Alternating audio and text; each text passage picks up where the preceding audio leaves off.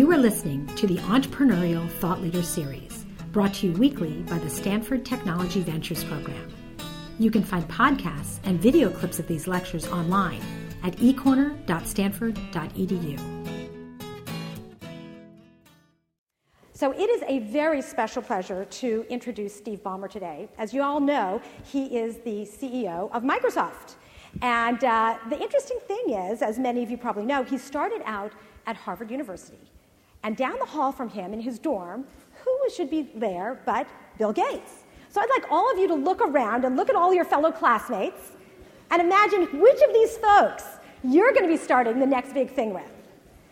Because what happened is after Steve graduated, he went off to Procter & Gamble, and then 2 years later came back to Stanford. I don't know if you all know that, but he came to Stanford to the business school. And after the first year, during the time he would go do a summer internship, he was asked by Bill to go up and check out Microsoft up north in Washington. So he checked it out and decided the rest was history. So I want to introduce this fabulous, wonderful leader who's going to share some of his insights about the last, 29 years at Microsoft. Without further ado, Steve Ballmer.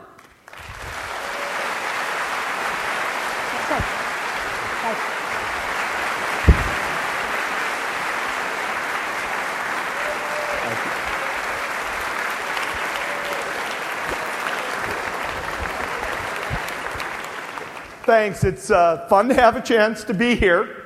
I've been in this theater now exactly 3 times in my life. Today, I gave some speech about 5 years ago in here, and I got a question from a student who suggested that we go borrow a bunch of money. When we had a bunch of money, I had to really think hard about that for like 3 years. But the first time I was in here was sort of a major moment. I was at Stanford, and the play Pippin, my favorite play, was performed on this stage. And I remember thinking just how awesome this place was, and it's sort of fun for me to have a chance to speak here. Although it's not at all what I expected. I'm here in the Bay Area for one reason and one reason only. I was meeting with a few interns. Nikhil was one of them last summer. He's in the class. And he says to me, "Come on, man, will you come speak to our class?" And I said, "Well, all right, sure, I'll come speak to the class." And I said, what's it all about? He said, "Oh, yeah, it'll be, like 50 people, something like that, and we'll all just kind of chit-chat." And then I pick up the paper on the way down here that sort of reminds me of what we're doing. I said, what's with this 1,000-person thing? I thought it was kind of 50 people in an entrepreneurship class. But it is nonetheless a delight to be here. We're not going to get Nikhil back for the summer, but we're working hard. Nikhil, Ali, Steve B., by the way, at Microsoft.com. For other bright, talented people looking for work. We're always hiring. Even while the economy's tough, there's always a place in some part of Microsoft for the most talented folks around. So I'm glad to have a chance to be here. I'll try to talk for 25 minutes or less, and then I guess we have a chance to do some questions and answers, at least from, I don't know who the students in the class are or how they'll tell, but nonetheless, I guess we get to do that. I'm going to start with just a little bit about the economy. Not because it's the cheeriest or sort of warmest subject to start with, but at least if you're thinking about entrepreneurship, it's probably the right place to start. And you say, my gosh, I am graduating, I am starting a company, I'm moving forward in the worst economy in 70 plus years. Is that a good thing or not? Well, first let's start with the basics. It is really a bad economy. Business is tough. People really are being laid off. We had a round we did yesterday. It really is a tough environment. There's no question about it. And I like to characterize, at least for folks at Microsoft, that I don't actually think what we're doing, we didn't go down and we're going back up. The economy's kind of resetting over a year, 2 years, 3 years at a lower level. And then we will build from a lower base. And that happened because essentially the world borrowed too much money. So the question I got here 5 years ago, should you go borrow a bunch of money? It's a prescient question. The world had too much debt. Just as a statistic, and you'd say, why are we talking about this in entrepreneurship? Because you've got to understand a little bit kind of the environment in which you work. But consumer plus business debt was about 300% of GDP before our recent bubble burst. Before the Depression, it was 160% of GDP. It means we probably at least have 1 or 2 GDP's worth of extra money that's been used to fund business investment, to fund startup companies, to buy PCs and flat panel displays and servers and houses and blah-de-blah-de-blah. And now you say, whoosh, all that extra debt is going to get flushed out of the system, and it's not going to be replaced. Because after one of these, there's been 4 of them in the last 200 years of U.S. history. After one of these bubbles, people don't immediately start borrowing again. Everybody's a little more cautious than they were before. So it's a tough economy. And you'd say, well, geez, I want to do a startup. Is there going to be investment out there? Well, geez, I want to sell to customers, and they're going to need to buy equipment to do things. Or, geez, I want to appeal to advertisers, and there's got to be a consumer demand out there. Those are some of the kinds of ideas that I'm sure are swirling, at least in some entrepreneurial heads in this audience. And yet, in a sense, you could say there's really not a better time to start a business. If you've got the right idea, you will get some funding. The ideas that weren't good enough shouldn't have been funded, and they won't be funded today. So in a sense, the fact that there's a more critical screen, there's more of a careful thought process, the fact that customers are pickier with their money today, all of that really is a chance to make people better. One of our folks reminded me, Microsoft was started and Apple was started during kind of a recessionary period. General Electric, ironically, was started right after the great deleveraging of 1873. That was the bubble before the Depression. It was just like this one. So, in a sense, there is opportunity. And there may be more opportunity in the long run, even if kind of the entrepreneurial opportunities are less frothy than they might have been in the short run. Particularly as a guy whose business is, for the last 29 years, been software, the number of opportunities to create brilliant, genius, amazing ideas, the number of interesting things that we see people doing, it continues to be stunning. So there's not going to be any shortage of real possibility. And so the question is, will you have the patience and the tenacity and the interest to really start something that's important? I started Microsoft, as Tina said, almost 30 years ago. I thought I'd give you somehow I'm not pointing correctly, my, quote, entrepreneurial story. That's me when I left Stanford. I still part my hair, by the way, on the right, just like I did back then. I did meet Bill Gates at Harvard, and our sophomore year in school, we lived down the hall from each other, and his friend from high school. They had started a company when they were in high school that did software that processed traffic tapes. I don't know if you noticed, but when you drive down the road, you sometimes see these rubber tubes across the road. Well, it turns out in the old days, when you drive over one of those, it would punch holes in a paper tape in a box at the side of the road. And you used to have to ship them back to Maryland, and Bill and Paul said, geez, let's buy one of these new Intel microprocessors. At the time, it was something called the Intel 4004, just to show you how old days that was. And they started a business processing these tapes for cities in the state of Washington. And then Bill came to Harvard, and they still loved microprocessors, and Paul Allen wanted to build a company to build computers with microprocessors, and somehow even then Bill kind of said, no, I know what we're good at, Paul. We're software guys. Let's not do that. And then finally, when our sophomore year in college, the cover of Popular Electronics magazine, there was a picture of the first microprocessor-based computer, something called the Altair, and Bill and Paul decided to, quote, write all the software the machine would ever need. Of course, they didn't, but they wrote some important software for the machine, and the company got started and was kind of purring along. We were 30 people when I joined. There were no business people. It was all programmers when I joined the company in 1980. I came in to, quote, be a business person, whatever that meant. Didn't know much. Frankly, all I'd ever really done is interview for jobs and market brownie mix. I wasn't exactly well-credentialed. I'd taken the first year at Stanford Business School so I could read a balance sheet. That was pretty important. We didn't have that much money back then, so there wasn't much to read. But anyway, those lessons were important. And then from there, we just kept grinding and grinding. A few bits of inspiration, a lot of perspiration. I just spent an hour with a group of venture capitalists, and they said, hey, look, if you were going to tell entrepreneurs, I said, well, look, I'm going to go talk to some entrepreneurs. What would be your lessons from the early days? And they were simple. Hire good people. We actually didn't have very good people when I started. Bill was good. There were like 4 or 5 very good people, and I went into Bill's office after I'd been there a month or so, and I said, we've got to hire 18 more people.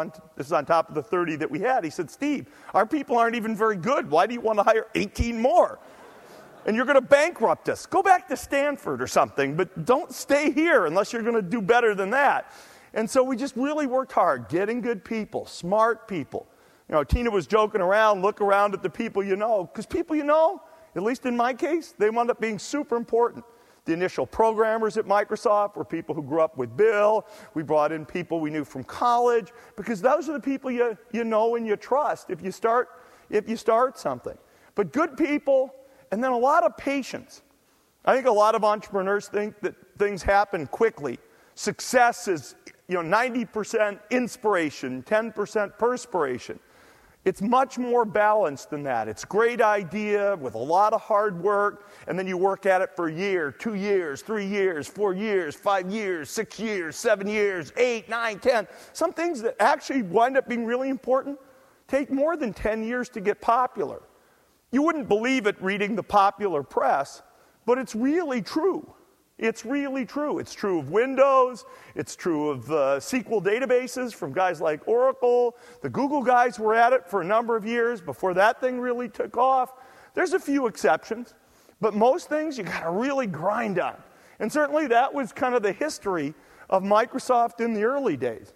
We had some products. We were a tiny company. My parents thought I'd lost my mind to drop out of Stanford Business School to go join some company that made software. I said, software for personal computers, Mom, Dad. That's why I'm leaving the hallowed halls of Stanford. And my dad said, what the heck is software?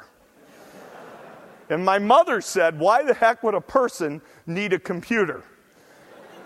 Well, okay, we're talking about 1980, and life was a little different in 1980. But it's those kinds of questions that, there's a little bit of spark, there's a little bit of a powerful force, and then there's just a lot of hard work to get from here to there. There we go. If you say today, okay, well, is all the good stuff in the days gone by? This is one of the questions I get a lot from people who are just starting out. They say, wow, technology's changed so much. Last 5 years, 10 years, 15 years, 20 years. Are all the great companies created? And the answer is no, not even at all.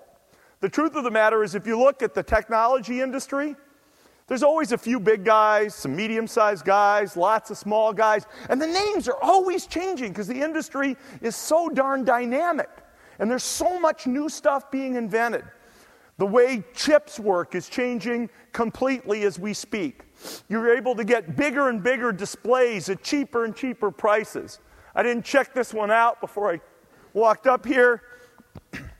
Look, it's just a piece of plastic. It doesn't know a thing. I can touch it. I'm not controlling it. It doesn't recognize me and say, hey, Steve, stop beating on me. It doesn't see me, feel me, speak to me. I don't know. There's some song that sounds a little bit like that.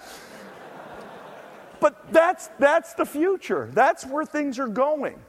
Today, you learn to speak the computer's language. If you want to write programs, you learn to write programs in the computer's language. If you want to control a program, file, open, copy, paste. not get me ready for my trip to Stanford. My secretary is able to process that command. My computer cannot process that command. The kinds of things that are going to be invented over the next several years is just, to me, outstanding. And particularly for somebody who's got skills in software. You don't even have to be interested in the tech field. Software is going to change so many fields. It'll change energy, environmental science. The impacts of software will be broadly felt. So I'm a bit of a zealot on that as a particular expertise. But the chance for entrepreneurship is really, really high. We live in a world where I think things are really also changing based upon the fact that we're still quite early in the presence of the internet. People could say, well, the internet, we've had that for 15 years. It's, so much has been invented. And yet, really, the whole world of technology is being redone as we speak. Technology grew up with the computer, and now it's the computer, the PC, and maybe the smart TV. The computers, phones, and TVs didn't grow up assuming the internet. And frankly, the internet didn't grow up assuming smart PCs, phones, and TVs. And so the whole model of how software gets written to run intelligently in PC phones and TVs, to talk to the internet cloud, that's all going to get redone. Since I've been at Microsoft, the basic paradigm for how software gets written has changed a few times. Mainframes, PCs, client server, internet, and now we're in sort of a new Web 2, Web 3 kind of generation. Smartphones, smart PCs, smart TVs, talking to a smart internet. And that creates a whole generation of opportunity to disrupt the businesses that are out there, to create new businesses that people couldn't dream of before. We talk about the cloud. The cloud is kind of that smart internet presence, talking to those smart clients. A lot of people sort of question the fact, will we continue to need smartphones, smart PCs, et cetera? And the answer is yes. Yes, people will actually want to get the best they can get because this stuff's just so darn cheap. And as long, Bill Gates, when he started Microsoft, said the hardware represents a form of free intelligence. We just have to have the software to switch it on. And that opportunity still exists. Your world needs to be brought together. The consumer. You have one identity on the phone, you got another on the internet, you got another at work, you got another at home. You may want them separate, but you may not want to manage the cacophony of things that you deal with today. Just take contacts. How many different places do you have to update when somebody switches home, switches phone number? Just how many different places do you go touch? Just simple things. So much to do to improve the overall experience people have with these things. See? I wish there was a camera in that darn screen. It seems to have a distance factor. Anyway, at Microsoft, we're investing aggressively across the spectrum.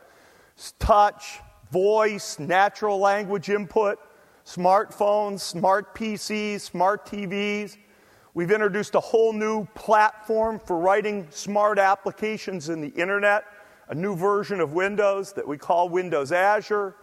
Our company this year will invest over $9 billion in R&D. Nobody you can't process what numbers like that mean. I can't, and I deal with them every day. It means we've got about 45,000 people involved creating software. And perhaps most importantly, we will invest the same amount of money this next 12 months that we did the last 12.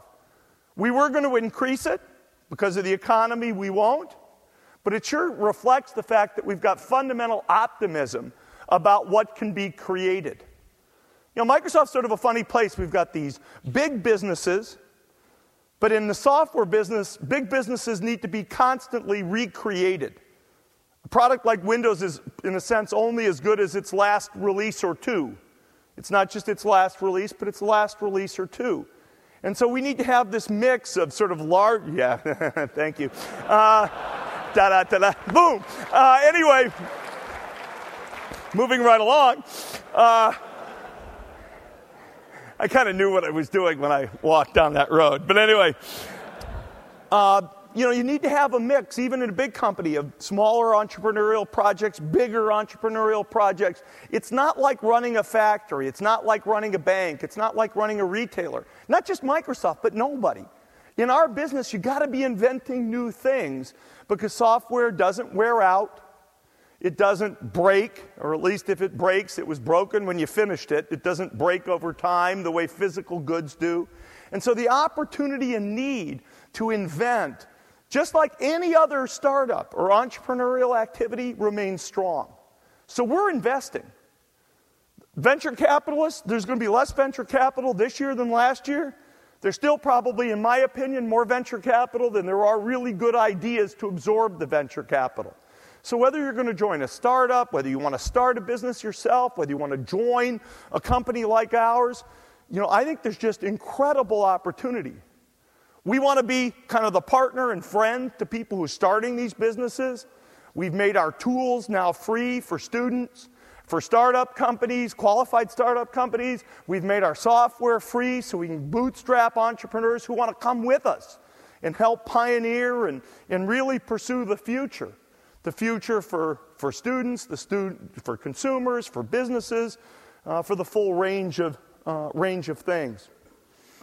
I hinted at this earlier, but I really want to come back to this notion that the range of innovation, you live at an almost a better time. You're coming out of school almost a better time than Bill Gates and I did. Because the power of information technology to give new innovation possibilities, not just in technology itself, but in science, in health, in education, is unbelievable. You're able to model today the physical world with computers in a way that was never possible before. People say we have an energy problem. What's the answer? We need better software, whether you believe in oil and gas to simulate, or whether you need better tools to model what can happen with new forms of energy. Software accelerates the process. Pharmaceutical research, software accelerates the process. Education. Education's the one industry that never gets more efficient. This is not a slam at Stanford or other fine educational institutions, but in a sense, everybody says, hey, the only way to get more efficient is to actually have smaller class sizes. Bigger class sizes, and yet people resist that. So how do we use information technology to actually improve and measure and advance education? Healthcare, I think everybody kind of understands that healthcare needs to be reborn and reinvented. And information technology is at the key of what doctors and nurses and other health professionals really do. So I think it's just a phenomenal time to be starting all kinds of companies. And I think leveraging and building on the kind of software that our company and our industry provides is just a great, great opportunity. I just want to end on this notion of good times. These are tough economic times, but these are times that I think are rich in opportunity. In a sense, I'm going to make kind of a radical statement. When I was a student here at the business school, most people wanted to become consultants or investment bankers. Those were the hot jobs. I love consultants and I love investment bankers. But consultants don't invent, and most of the products investment bankers invented are somewhat discredited in the current environment.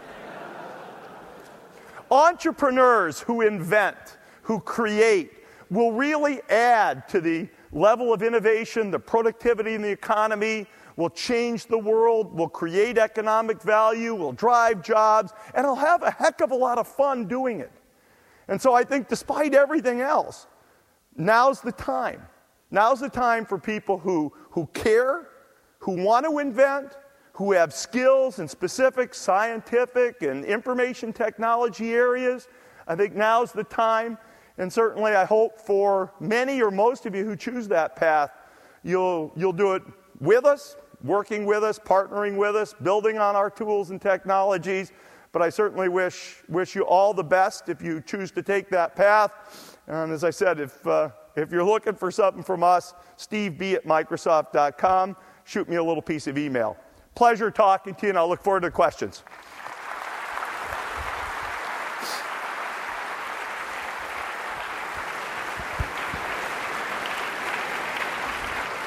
Okay. Which chair do you want? Do you have a preference? Sure. No, I'm going to go this way. Okay, so this is how it's going to work. Since this is a class, the questions are coming from the students. I'm curious, how many students are in the room? Could you raise your hand if you're a student? So look, it's almost all of them. How many of you are from the School of Engineering? It's almost all of them. Great. So what about art? MBAs? Any MBAs? A few of you? Snuck in here. Investment bankers? One. I only offended one guy, two people. Great. I'm just curious, how many undergrads? Wow, that's almost the whole group. What about graduate students?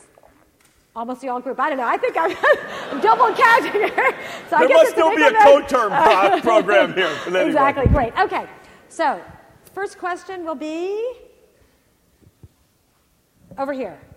Now, where are you pointing? Over here. So there will be a microphone that will be moving around to the questioners. Steve, this is a question for you. So far I've worked in all the big companies. I've worked in HP, Intel, IBM, and now Oracle. So when you are hiring senior managers for your team, how do you evaluate the big company experience versus the small company experience? Yeah, I think they are both helpful, and depending on the job and depending what, sort of the portfolio of experiences. If we want to take somebody and say, look, you've got to run a very big project, let's say a big engineering project or big engineering project, and somebody's experience is only doing small engineering projects, that's a nail biter. You got to really think about it. Ooh.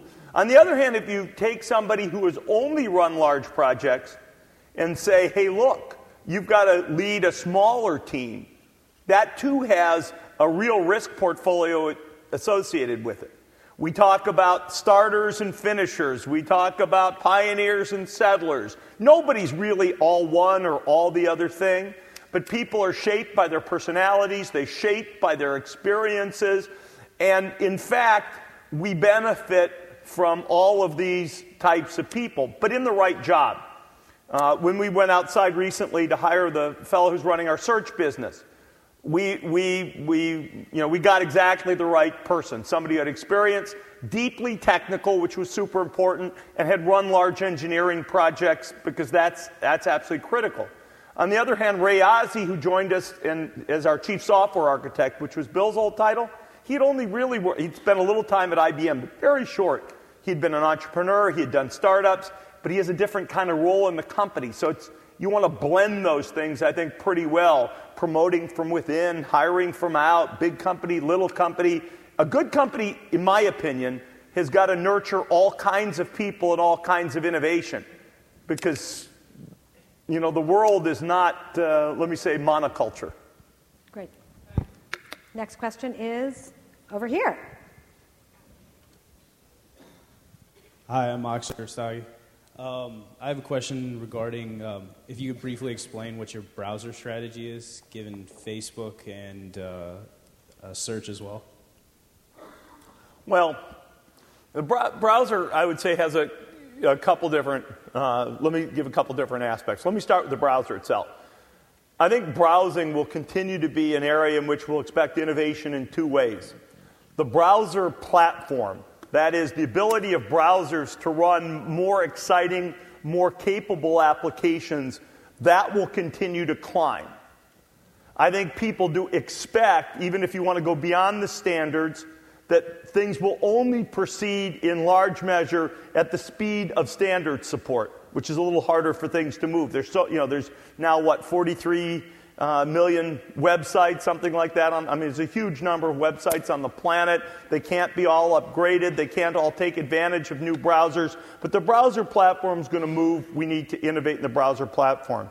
In the browser UI, there's really a lot of innovation still possible. You look at some of the kinds of things we did with accelerators and slices, and our browser competitors are doing their own thing, and the way you work with history and integrate search, there's still a lot more innovation on the UI. Some of the things that we'll do, now we have a browser that is absolutely regulated. It's a part of Windows, and therefore it's subject to our consent decree. So whatever we do in the browser, we're going to have a clean interface between our browser and our search service, our browser and our own sort of social networking software, Facebook, etc.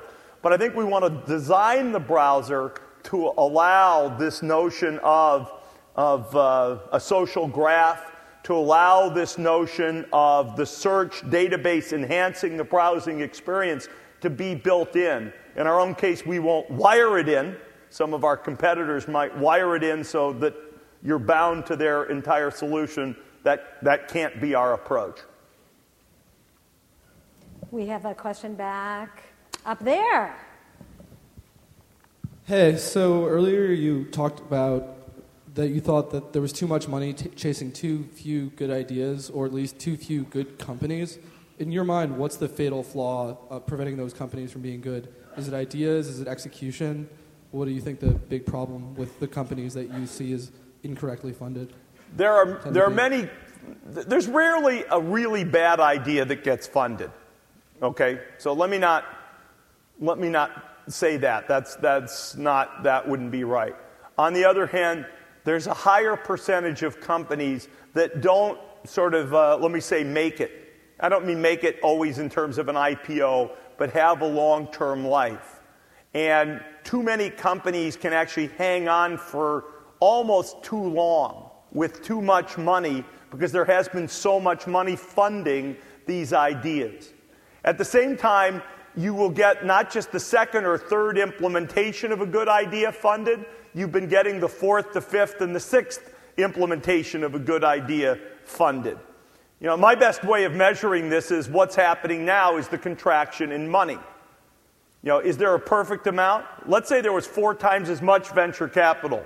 Would we have 4 times as much innovation? I don't think so. You'd have 4 times as many companies, but you might not have 4 times as much valuable innovation.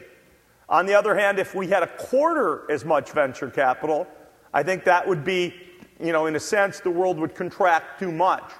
I get asked a lot, actually, by our CIO customers. They say, with the contraction in venture capital, does it mean we're not going to get good solutions to the business problems we face? I don't think the contraction is dramatic enough that we're not going to continue to see most really strong ideas will get funded and reasonably well funded. Another question? Steve, Walter here. You've convinced me. I'm going to go start a company. Now, just make sure you build it on Windows. Go ahead. Sure.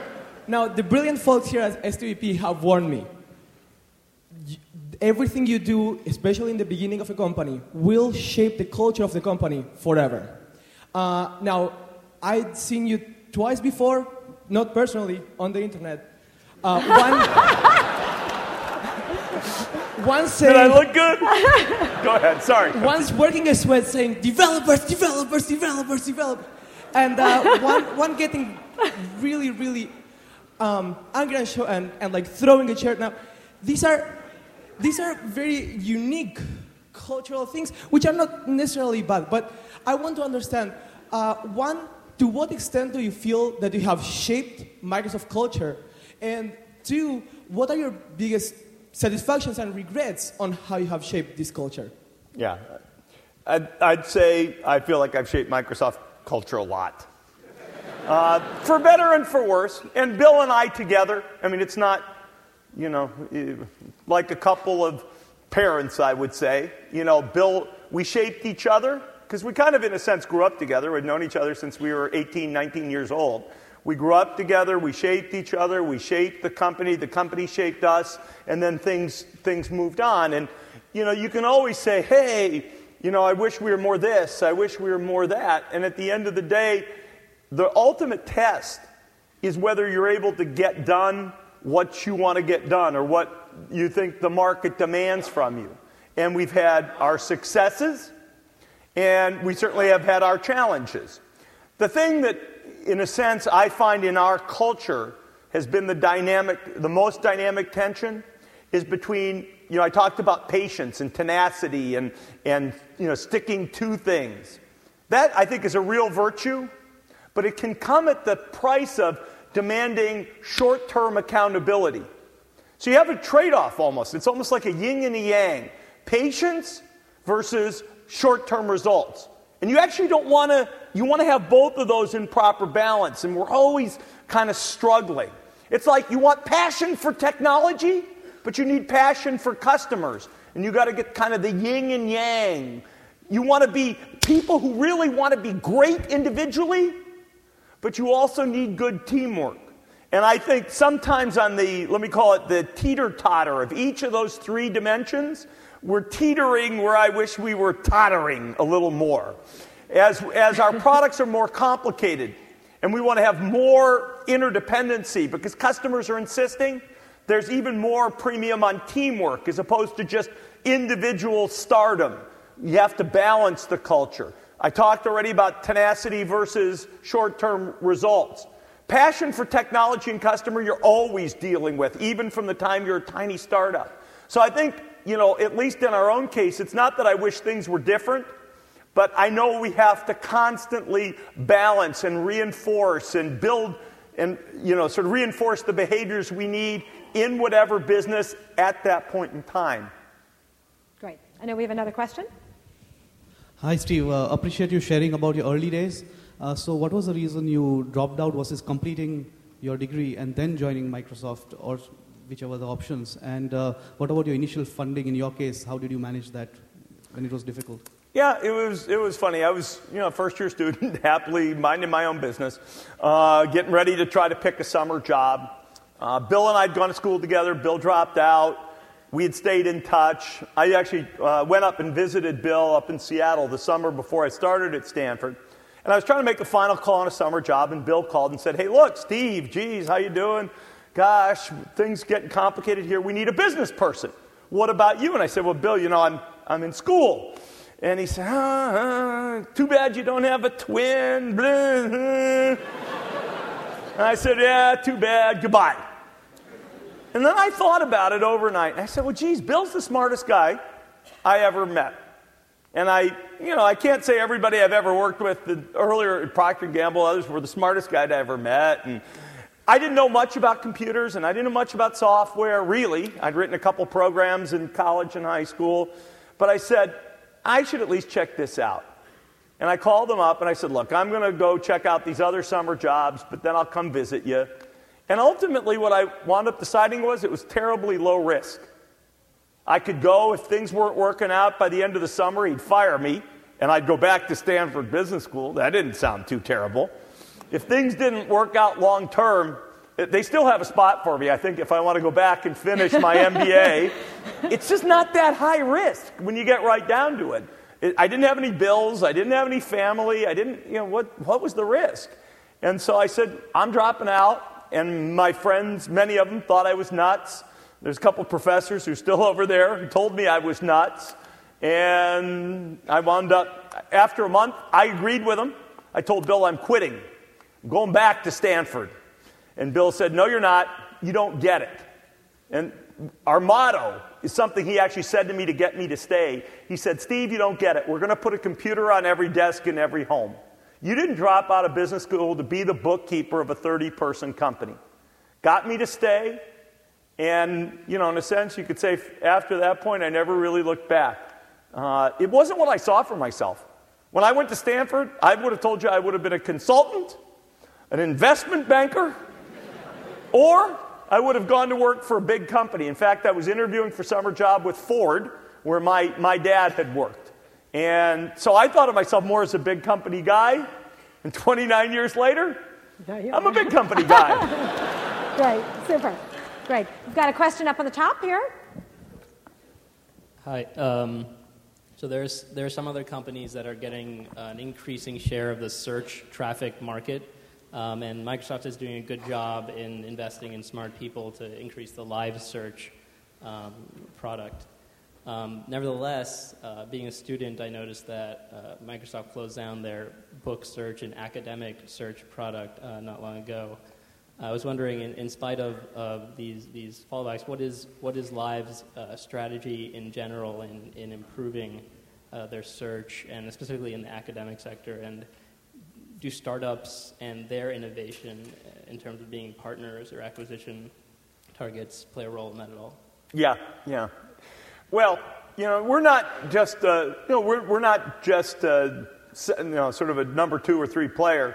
The number 1 player is a lot bigger than us. And they're a lot bigger, actually, than Yahoo. Google's a very big company in search. And therefore, we are more like a startup than we are like a big guy in the search market. We can't invest in everything the market leader can. We're not going to be able to just outdo and outspend somebody whose revenue is many times bigger than ours. So our model, and that's why, as painful as it was, we said, hey, look, if we're going to do anything with book scanning or academic, we're going to have to do it in a different way than Google's doing it. And that's a path we're choosing. There's some things you got to do to be competitive. And then there's some things I think we have an opportunity to do precisely because we're not the market leader.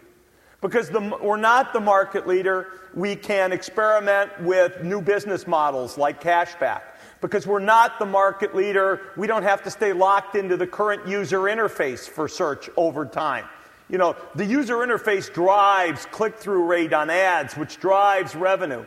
And so we have the luxury, the flexibility, like a startup does, to try more new things. In fact, there is a certain cost of entry, but we're going to have to be more disruptive in the way the user and business model works. And we know we're going to nonetheless have to be patient and show the right blend of patience and insistence on short-term results.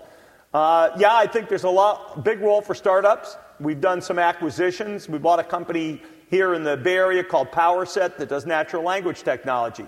Great addition for us. I think the way we partner with content companies and other websites, we have some unique opportunities because we have less revenue, we have less to lose than the market leader does. It's another way to be different in a way that could be good for partners and for consumers. So we have a number of things, and you'll see it release by release as we move forward, some of the things we're working on. But we're going to have to be more like a startup than more like the big player, despite the fact our search group is part of a big, successful company. Over here, another question. Hi, Steve. So earlier in your presentation, you were talking about that it was a great time for innovation, all these ideas were happening, and I'm sure you've seen a lot of these ideas happen over your years at Microsoft. So I was wondering, how have you learned to differentiate and characterize these great ideas when they come? Sometimes well, sometimes not very well. And I actually think it's probably important for anybody who wants to do a startup, anybody who wants to join a place like Microsoft and work on an established or a new product. I'm sort of like a mini venture capitalist in a weird way because I have to sort of be part of the process of picking which ideas our own people have that we should fund, which new products, which new ideas. And I think that in a sense, you've got to have a clear sense of what your core competence and core strategy is. And then you've got to be willing to do the things you must do. There's some things we absolutely must invest in.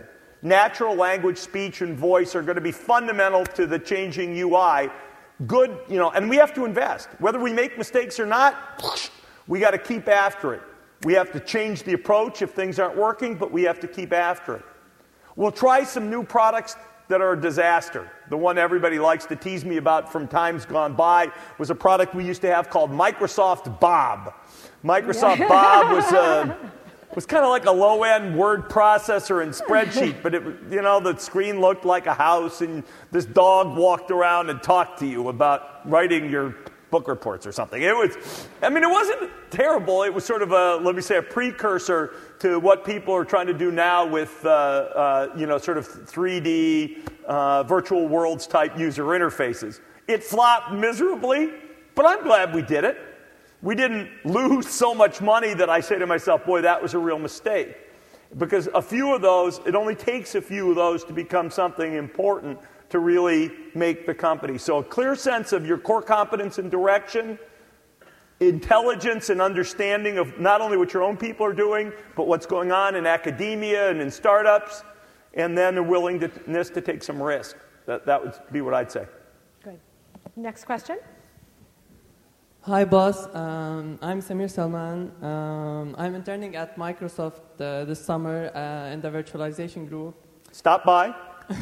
Sure. I'm also working in collaboration with the Azure group this semester on hosting a project, cloud application basically on Azure. Even though it's still in the beta release, our experience has been great with it. My question is, how much attention and resources are you going to give in the future for Windows Azure, and what are your expectations about how will it grow, and will it be as successful as like Microsoft Windows XP, for example? Yeah. This stuff. Okay. Moving right along. I like to joke. I don't know if anybody ever saw this movie called Three Men and a Baby. It was a kind of an 80s movie, but the world is now going to be 3 screens in a cloud. Phone, PC, TV, cloud. 3 screens in a cloud. And so when you ask what's the future of, let me call it, computing of the future, because our basic business is providing computing platforms. That's where we grew up. That's our roots. When the lady says, you got to know what you care about, that's what we care about. So phone, PC, TV, cloud. And Windows Azure is at the backbone of the cloud strategy. So it's super important to us. It also represents a good part of the future of our Windows Server business and our SQL Server business, which are billions of dollars in aggregate revenue for us. So it's both sort of the future of existing businesses, and it's an opportunity to go create new businesses. So it's very, very important. You don't get the name Windows around Microsoft if you're not important to us. It's an important part of our strategy. It's an important part of our future. And actually, I hope it's an important part of the future of many people here who write software, either as Microsoft employees or as our partners going forward. Got a question over here? Hi, Steve. My name's Ed. My question is sort of about risk, but also about experiences. So you talked about before, sort of big companies, small companies. What if someone takes a big risk? They do a startup. It doesn't turn out very well, but it wasn't because they weren't smart about things. They did their best. How does that par up compared to sort of going the safe route? And have you got any sort of tips on, like, obviously you took some risks yourself. What would you sort of say about that? Yeah, you're talking about like in a career planning type sense. What are you saying? Oh, so saying if I take the risk, I go for a startup and I turn down some really good job offers I've got at the moment. Later on, is that going to come and bite me if the startup doesn't go well, or will the experience from the startup still help me get there in the long run, even though it wasn't successful? Valuable experience is valuable experience. There's nothing actually, I would say, less. Startup experience is neither more valuable nor less valuable than big. People want to say, well, startup experience is more valuable or big company. Hey, if you've dug into something, I don't care if it was at a small company or large company, the key, at least to me, isn't where you were. It's did you dig in? Did you work your butt off? Did you perspire? Did you force your brain to really think and have peripheral vision? When I ask somebody to tell me about what they did, I don't care where they did it. I want to know, did their brain fan out, or were they just looking at a narrow little piece, or were they really thinking broadly? Did they think comprehensively? Could they be concrete about what they did and what they accomplished? If things didn't work, can they be honest and direct? Big company or small company? This didn't work. That didn't work. So that'd be the kind of thing that, is important to me, and I hope to the folks who work for us, who are evaluating and looking at people. Certainly, I think in most people's lives, it's usually interesting to have some experience in bigger environments and smaller environments. You learn differently from both of them. As I said earlier, I got my big and little all in the same place, which is unusual. But at the end of the day, what I tell you most is to just dig in and love what you're doing. And I think if you love what you're doing and you work really hard at it and you really embrace it, heart, body, and soul, I'm not sure it matters too much. I think the biggest mistake most people make when they pick their first job is they don't worry enough about whether they'll love the work. And they worry more about whether it's good experience. There is a time in your life, generally when you might pick a school because it's good for you, and you might pick a second school because it's good for you, but by the time you're picking jobs, I really think you got to pick a job because you really think you're going to love doing the work that you're doing, and it's a mistake not to. Great. We have a question in the balcony. Hi, Steve. This is Karan, one of the few MBA students in the room. So, two quick questions. First, on the bid for Yahoo, what was the rationale behind it, and where do you see it going forward, especially with Oracle acquiring Sun recently? So, there's some consolidation which is happening in the industry. And second... Yep, I thought that was two. Okay. The second question is more to do with your R&D budget, and you're saying $9 billion. But what's the vision? So budgets are fine, but Microsoft has not been doing a lot of innovation, breakthrough innovation in the past. So where do you see Microsoft taking the lead over the next 2 or 3 years? Thank you. Yeah, let me first as to Yahoo, it's a long and sort of saga, but at the end of it, which was not, I'm glad we went down the road. At the end of the day, I think it would have been valuable to get together, but it didn't work. I still think that there exist opportunities to, in a sense, almost create a better search product by having more customers and more advertisers to generate more relevant advertising as part of the search offering. That may or may not at some point happen. There may or may not be appropriate discussions. I don't choose to comment on that today. Your second question, at the end of the day, I'd first disagree with you. I think we've done a lot of innovative things over the last several years, and yet so have others. And I think it's sort of one of the important things to remember. The last 5 years brought us Xbox Live. It's the most interesting, interactive entertainment thing to come around in the last 5 years. I'd say other guys have also done very innovative stuff, but we've done good innovation. We've done good innovation in the business space. We have a product called SharePoint, which probably not a soul in the room knows about.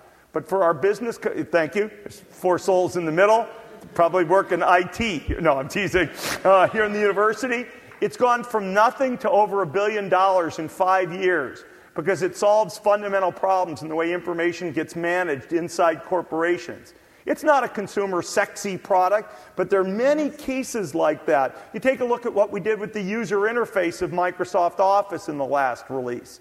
And it's different, but the discoverability, the change in UI, and what that means not only to what we do, but the way people are now following that is quite big. Will I give credit to did Apple do a nice job, for example, with the iPhone? Of course they did a nice job with the iPhone, so you give credit. Is Facebook an interesting concept? It's a very interesting concept, and we are a partner, we've invested money. And there are many other things that people can also get excited about. We've done our fair share, but of course I'd love to do more. I would have loved to do a higher percent. We got people working away, again, on other future-oriented things. So I understand we have time for one more question, and I'm going to take the liberty, since I'm sitting here, to ask it. Okay, that's fair. And flashback 29 years ago, and put yourself in the seat here, and pretend you were still in school. What do you wish you had learned when you were in school that would have been really helpful to you during your tenure at Microsoft? Okay. There were some things I did learn that were fantastic, okay? And there were some things I didn't learn. I wish I had taken more computer science classes. To be honest, I wish I had. Or if I was going to go in another field, I wish I'd taken more environmental science classes. Or, at the end of the day, I wound up starting in math and physics at Harvard, finishing in applied math and economics, and doing business. But real useful things that let me have a deep appreciation for the science, I wish I'd done more. Second thing I would say that was valuable, thank goodness I did 1 year at Stanford Business School and learned how to read a balance sheet and understand the basics of cost accounting, which is not mathematical rocket science. It can be, but it doesn't have to be. But I'll tell you, there's a basic language of business that it is super useful to be able to speak. And a little bit of book study really goes a long way. Last thing I'll tell you, probably the 2 most important classes I did take, and both by luck, When I was at the business school here, I took a course which you can take first or second year in business strategy or something like that, business policy. And there's like a few nuggets that just ring in my head. We studied some case about Kodak and Polaroid, and it talked about what the market leader should do versus the weak number 2 player in terms of how you vary cost and investment and expenses and business models. I still quote from the darn case all the time to our people in high-share businesses and our people in low-share businesses. But absolutely the most important class I ever took, which was random that I signed up for it, was when I was an undergraduate. I took a course on managing arts organizations. And it talked about how managing the symphony, the newspaper, the ballet, it's different than managing corporations, was the theory, because, reporters don't always focus in on the profitability of the newspaper, and ballerinas don't always care about the profitability. And there's some assumption that business people and people who work in businesses always do. What I found is in any tech business, engineers and scientists are awfully darn important. And engineers and scientists probably think more like, oftentimes, like ballerinas and innovators than they... the science, the innovation in and of itself, independent of the business goals, are far more important. So some of those soft kind of think about the way to manage and work with people stuff, I lucked into it, but I'd certainly encourage everybody to get a little bit of a flavor of the people side, the language of business, and the science. I think that's let me call it the triple crown of preparation. Did we pay you to do an advertisement for the Stanford Technology Ventures program? In fact, on that note, I actually want to highlight that Tom Byers and Kathy Eisenhardt, who are the other 2 leaders of the Stanford Technology Ventures program, and want to invite all of you to come to all of our other classes and the Entrepreneurial Thought Leader Lecture Series, which is open to everyone. And I now want to invite up the 2 students, Nikhil and Ali, who have a presentation from the students of BASIS.